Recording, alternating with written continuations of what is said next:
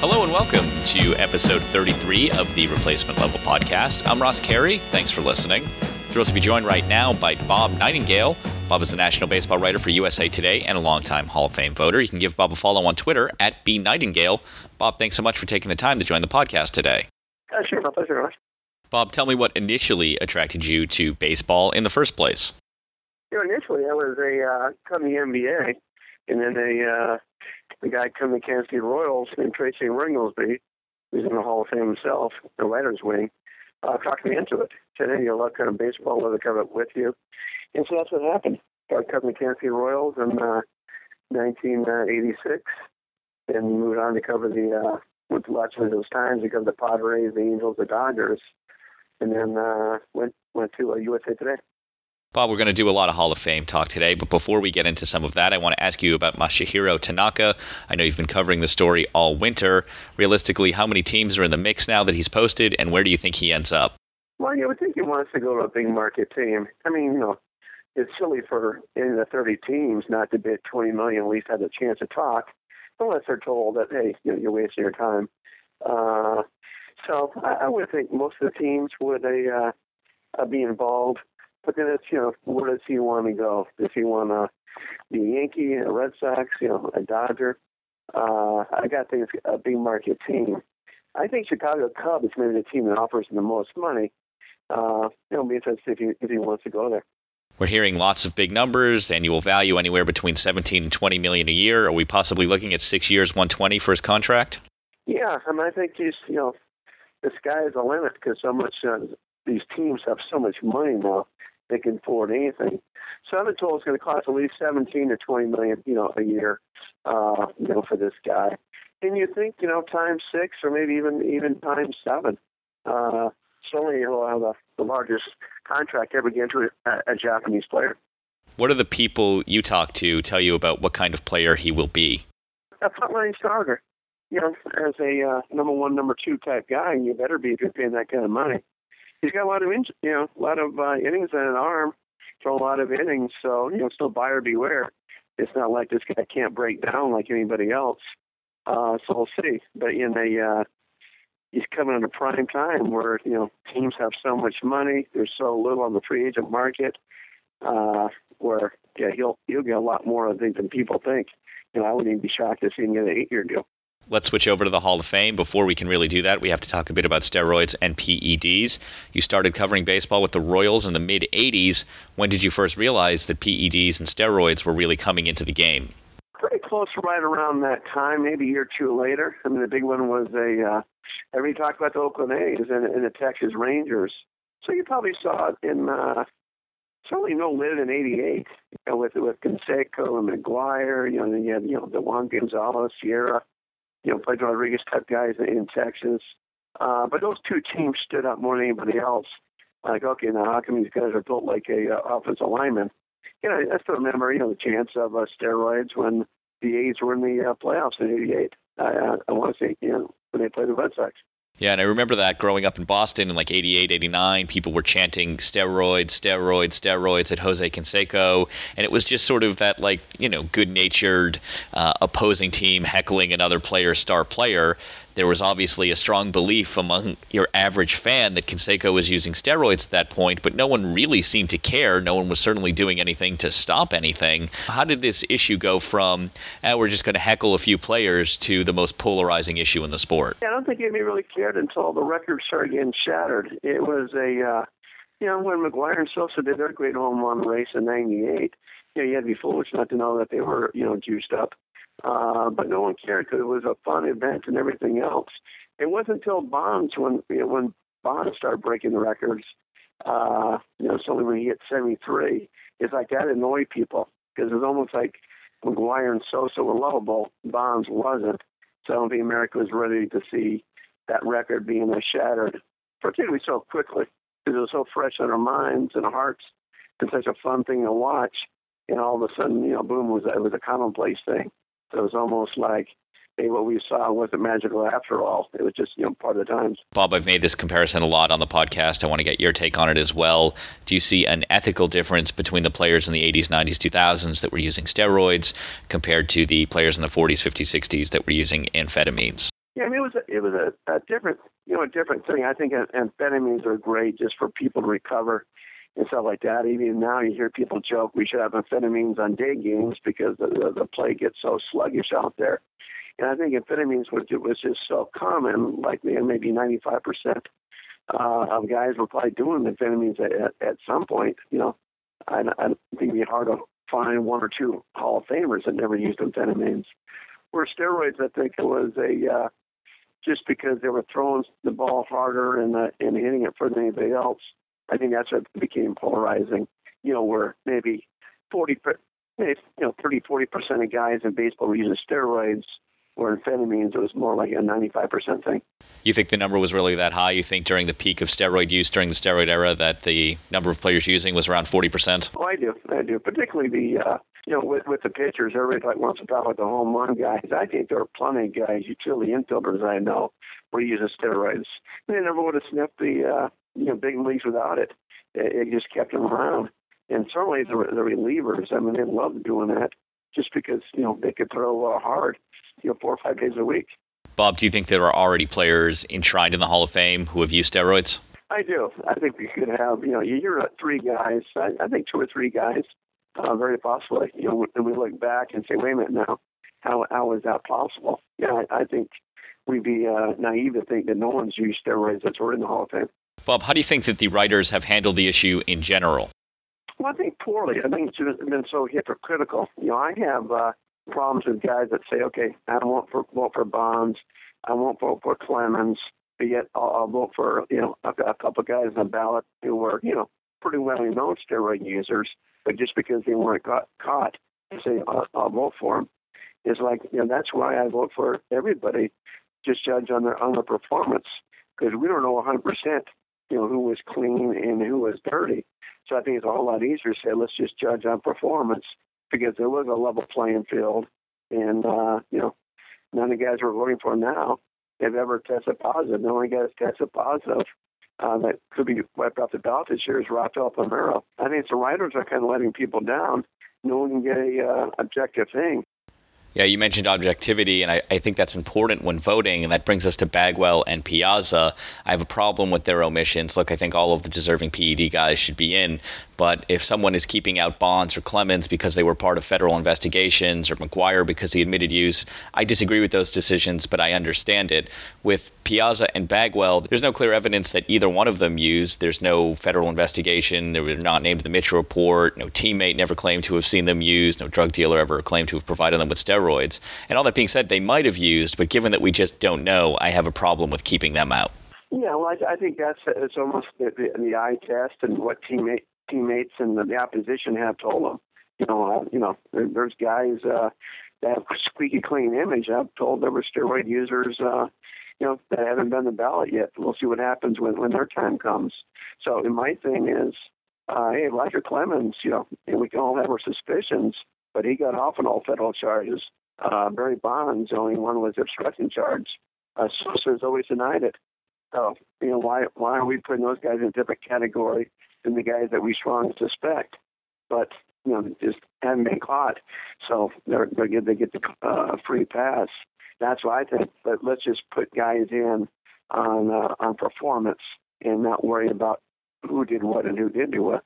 Well, I agree with that, and the Hall of Fame is a museum. I think a museum should accurately reflect the history of the game, and not all of that history is pretty or perfect. I mean, certainly the league was segregated for 50-plus years. You had gambling running rampant in the early 20th century. I think the Hall of Fame should acknowledge all of these things. I think Barry Bonds should be in the Hall of Fame. I think Pete Rose should be in the Hall of Fame, and I think that the Hall itself should acknowledge what they did. I think they should acknowledge gambling and steroids, but still honor the best players who have ever played, because that's, to me, what the Hall of Fame should be. But what do you think of the Hall of Fame and how they've handled the issue? They'll let the writers handle it, which they always have, but just doesn't seem to be working. I'd be very curious with Greg Maddox's Hall of Fame vote. I mean, there's no reason in the world he shouldn't be, very close to 100%. But yet, because he played in the steroid era, does that mean some guys will keep a vote from him just because he played in that era, even though he obviously was a clean player? So, those type of things. And I agree with you. I mean, we had the segregation Sigrid era where, okay, those guys weren't playing against the best players in the world, but yet, those guys got in the Hall of Fame. The dead ball era, we're not taking stuff away from Bob Gibson because the mound was high back then. Those type of things. And when you talk to Hall of Famers, a guy like Bob Gibson. Last year, I remember seeing the couch with him in the Cooperstown hotel there. And he says, thank God steroids weren't around when I played, because I don't know what I would have done. I probably would have done something because I would have won that edge. That's what these steroids were about, getting that type of edge. And, general managers and managers, let's be honest, they wanted those steroid guys on their team because they ate right. They got their sleep. They weren't running the streets at night. Obviously spent hours and hours in the gym each day. Those are the most dedicated guys you had in a ball club.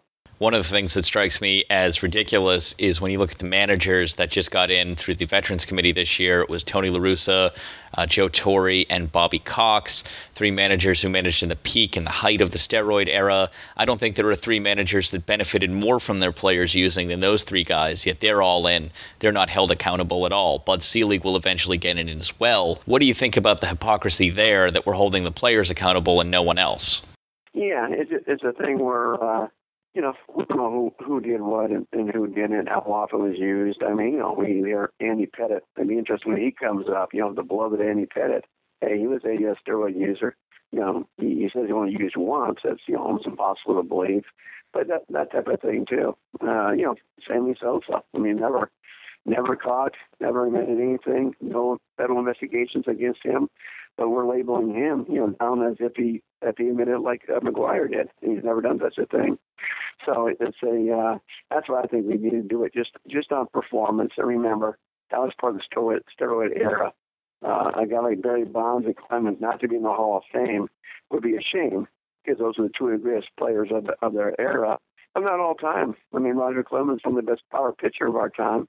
And you can certainly make the argument that Bonds is one of the top 2 or 3 players of all time. Yeah, with Bonds, I did a lot of research about his career wins above replacement, and I tried to adjust it down given the steroid use, which is nearly impossible to do. It's just an estimate, but between the ages of 34 and 42, he accumulated the most WAR of any other player in history. That's not surprising. He's about 9 wins ahead of Hannes Wagner. So when I made some adjustments down based on historical averages and his production before, it knocked about 30 wins off of his career total. However, that still puts him in the top 10 all time. The idea that he wouldn't have been a Hall of Famer without steroids is simply ridiculous. Right, no, a fabulous player. And I'm under the belief, too, is when Sosa McGwire had all the popular everything else, that Bonds, might have said, hey, if you want to see what I can do if I cheat, I'll show you. And I was around Bonds a lot that year, tons of his games. And if he had any pitches to hit like McGwire and Sosa did, he would have hit 95 home runs. I mean, I've never seen anybody that just doesn't miss a pitch like that. And, that's a factor of being a great, great player. You're still going to make contact with the ball. Granted, steroids does help your confidence. You have just like HGH and amphetamines gives you great confidence level too. But I've never seen a season like that. And I've still never seen anybody in the game's history that can change a game like Bonds, where opposing managers, would work out their strategy, just where he was going to hit in the lineup, what spot he was going to come up in that inning, where he was, that nobody was a more feared player when he came to play. Bonds certainly has a negative reputation among many media members. He has that with some players and with some managers, too. You covered him. You spent a lot of time around him at one point. What were your impressions on Barry Bonds? I enjoyed him. I mean, I saw the bad sides like other people. A lot was like rough. Once you got inside his circle, once you talked to him one-on-one, a fascinating guy, brilliant baseball mind. I mean, if he wanted to, he could be a great manager. Surely he would be the greatest hitting coach of our time. But it's amazing the stuff you talk to giant players, just the stuff he would say on the bench and say, watch out for this. We just blow your mind how smart the guy was. Did you see the surly side? Did you see the guy that was also a jerk? Oh, he could do that. Yeah, I mean, it's other players too. But yeah, he could do that. And he had to have a wall around him almost to become great. He had to have that chip on his shoulder. I remember from the San Diego Padres and Tony Gwynn, who was like the nicest, most affable, player of all time in baseball. He was friends with Bonds, and he would tell Bonds, hey, just be nice to the guys, be nice to writers and stuff, and see what happens. And Bonds tried it. I remember he went back to Gwynn like a month later, said, I tried it, I just couldn't do it. I just wasn't the same player by being nice. So, Bob, tell me about your voting philosophy. What do you look at to determine who should be in and who should be out? For the PEDs, it's just I disregard that. Who's ever had the best numbers, best performance during their era. The one guy I felt bad for last year was ballot is Jack Morris. With all his complete games and everything else, I could care less if his ERA was 3.9. A lot of times he was pitching to score and everything else. So I felt bad that he likely won't get in. I think for sure he was a Hall of Famer, and I think he'll get in one day with the Veterans Committee. I vote for Fred McGriff every year. He doesn't get a high total. He's a guy who got hurt by the steroid era just because I'm convinced he was a clean player, know him well. Hit 493 home runs, 12 or 13 years, over 30 home runs, 100 ribbies. Nobody was more consistent, but yet because he, wasn't taking stuff, his numbers got dwarfed. So I feel bad for those two guys. I think one day Tim Raines will get in. I think it's just been tough with the balloting and people not realizing how great of a leadoff hitter he was. Kind of got lost in the Ricky Henderson stuff, just how great Ricky was. I believe one day he'll get in as well. So did you fill up all 10 slots on your ballot this year? I did. Last year, I think I did 2 for the first time. If I did, I used 9 last year. For years, I used 2, 3, 4 maximum. But the guys I left off that voted for it before, one Rafael Palmeiro, just didn't have room on my ballot. And Palmeiro, unlike the other PED guys, did actually get caught with the testing program. So I justified that in my mind. And one guy I feel bad about leaving off is Alan Trammell, who I voted for in the past.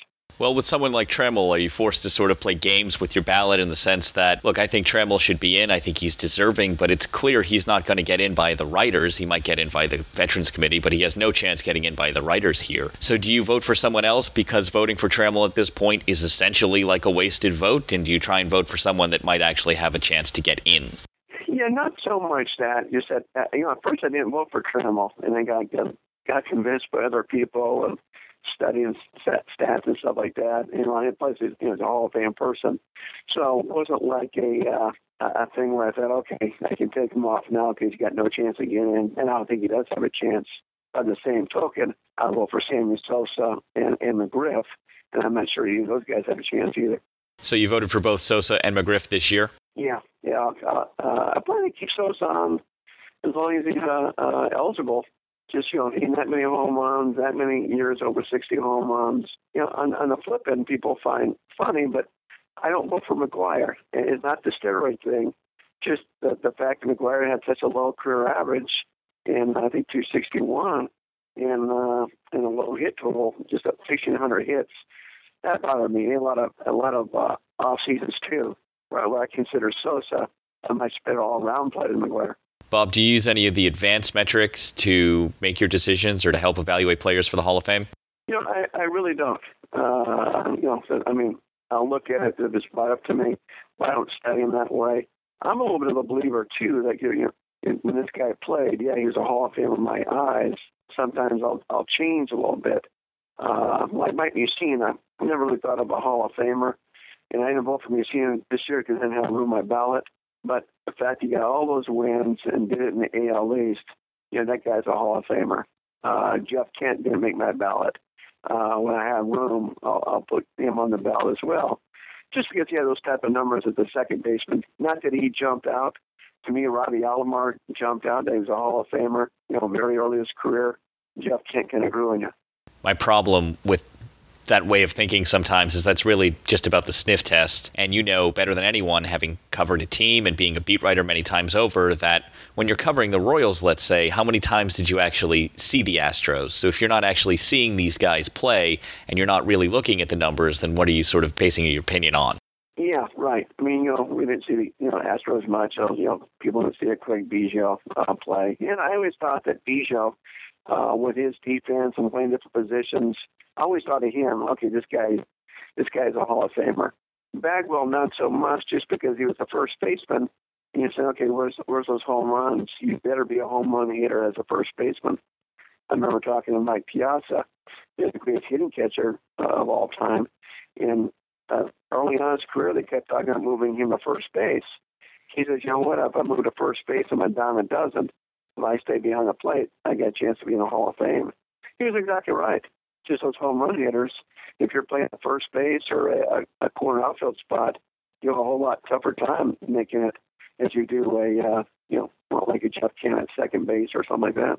So that's a no for Mussina and Kent, at least for right now, although you might vote for them in years to come when you have room on your ballot. The three other notable newcomers on this year's ballot are Greg Maddux, Frank Thomas, and Tom Glavine. Hard to leave any of those guys off. Right, yeah. I mean, all three, I think, Max would be ashamed if he doesn't, get 98.99% vote. I'd love for him to break Tom Seaver's mark, particularly a guy who was clean, pitching the steroid era, and dominating like he did. Glavine 300 winner. And Frank Thomas, just a prolific home run hitter plus hit per average and everything else. I think he kind of got lost in the shuffle. So I never thought he was a steroid guy. Because he was a guy who always wanted the writers to start writing about this stuff because it was annoying him that these guys were getting free pass. Yeah, Thomas seemed to be the only really superstar player who was vocal about it at the time when it was happening. He was the only guy that cooperated with the Mitchell Report as well, at least the only active player. I think I remember him and Tony Gwynn, who was vocal about people using as well, being quoted in a piece you wrote in like 93 or 94 saying that steroids were becoming a problem and that the game needed to do something about it. Funny that no one ever did, but those two guys were at least on the record in the early and mid-90s that things were going on and they wanted to see a change. Yeah, the steroids were out of control, right? Yeah, that did a piece in the LA Times. And also the other guy, Ken Griffey Jr. was huge on that with writers as far as saying, hey, let's do something about this. You guys need to start writing stuff. So I think I put Thomas and Griffey more. Griffey is a little bit more quieter as far as not being so public about it, but behind the scenes, he and Thomas are very vocal about it. So we know you're a yes on Maddux, Thomas, Glavine, Sosa, and McGriff, and by the sounds of that last statement, it sounds like Raines as well. Raines didn't make my ballot. I just didn't have room, so didn't make my ballot. And so the new ones are, Maddux, Glavine, and Thomas, Biggio, carryover, Fred McGriff, carryover, Jack Morris, Sosa. Plus Bonds, Clemens, and Piazza. And Bonds and Clemens and Piazza, yeah. So those are my 10. So that's a no on Curt Schilling. What don't you like about him? Yeah, Schilling was a guy that I wasn't sure. When I watched him pitch, I never thought he was a Hall of Famer. And Pedro Martinez, I said, hey, this guy's a Hall of Famer. I know their numbers aren't that much different. But just Pedro was such a dominant guy. Where Schilling was outstanding, and Schilling, really shine brightly in the postseason. But I thought those guys were just on two different levels. Where I think Pedro was an automatic first ballot Hall of Famer, and too bad he didn't get more wins and stuff like that. But I just put them in two different categories. Schilling, I'm over the fence now. I'm not sure I'll ever vote for him. Nothing against Schilling, but he had a very fine career. I'm not sure he was a Hall of Fame career. I don't think Schilling was as good as Pedro or as Randy Johnson either, but I do think his career was very comparable to Tom Glavine's. I think Mike Mussina and John Smoltz, who comes on the ballot next year, are actually in that same boat as well. I think all of those guys are deserving to be in the Hall of Fame. It's just that they were overshadowed by Clemens, Johnson, Pedro, and Maddux, who are four of the best pitchers to ever play. Well, I think Smoltz gets in for sure when his day comes up.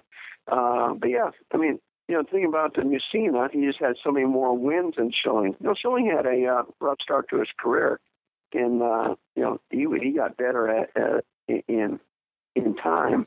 Where Mussina was a very steady guy, and I just love the fact that Mussina did those wins on the AL East. I know it's for good teams, but you're still facing some fierce lineups. What suggestions do you have for improving the voting process? I would be that we've never had a sit down. BBWA is going to have a committee this year, just kind of talk informally about the process. Should there be more than 10 spots in the ballot? I think the writers need to, at least have discussions. No one has to listen or abide by it. But just on the thought process of voting for the PED guys, I just think it's a too slip of a slope, and everybody's kind of splintered off on different tangents. I'm going to wonder what happens when a guy gets in the Hall of Fame and it comes out, that he used steroids, maybe even admits he used steroids. Do voters suddenly change their mind? Like, okay, once we know the first guy's in, the door's open. Let's let the others in. I asked Richard Justice that same question about improving the voting process when he came on last year, and he suggested taking away the votes from writers who are no longer actively covering the game, who are no longer actively involved in the game. And he estimated that's about 30 to 40% of the people involved in the process. What do you think of doing something like that? I know where he's coming from, and there's some guys who are just like, columnists or sports editors for 10 years on, they're completely out of the business. I would like it maybe you're still in the business or still writing, like, okay, still proof that you've done something in the last couple of years.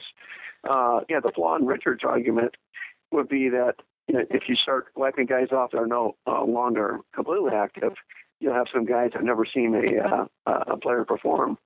There's a lot of guys now who have never seen Jack Morris pitch or remember how dominant that guy was. So that's the only bad part about, knocking off guys that have been around and are retired from the business, long-time baseball writers, a long-time baseball columnist.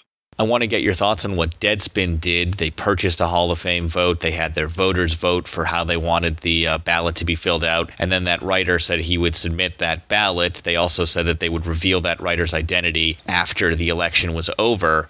What are your thoughts on Deadspin purchasing the Hall of Fame vote? Well, yeah, it's such a... not saying the word crime, but just to do that, it's whoever the voter is, if this is true, I think the exposed to such shame and embarrassment, this guy's going to have a hard time, overcoming this if he's still involved at all in journalism. You just kind of hope it's not true. That was just some kind of a PR stunt, and you never want to, come out of that. You look at the regular awards, the MVP, Cy Young. There's only 30 voters in that thing. What if a voter does that in that thing? So, it's not going to make a difference. It's just, one of about 600, ballots. But still, hopefully this isn't true. And, if this is true, the voter, I'm sure, will be expelled for life. And maybe some kind of process is done to make sure this never happens once again. You've been listening to Bob Nightingale. Bob's ballot is Greg Maddux, Tom Glavine, Frank Thomas, Roger Clemens, Barry Bonds, Mike Piazza, Craig Biggio, Sammy Sosa, Fred McGriff, and Jack Morris. Bob is the national baseball writer for USA Today. You can give him a follow on Twitter at @BNightingale. Bob, thanks so much for taking the time to join the podcast today. Sure, my pleasure. Thank you, Wes.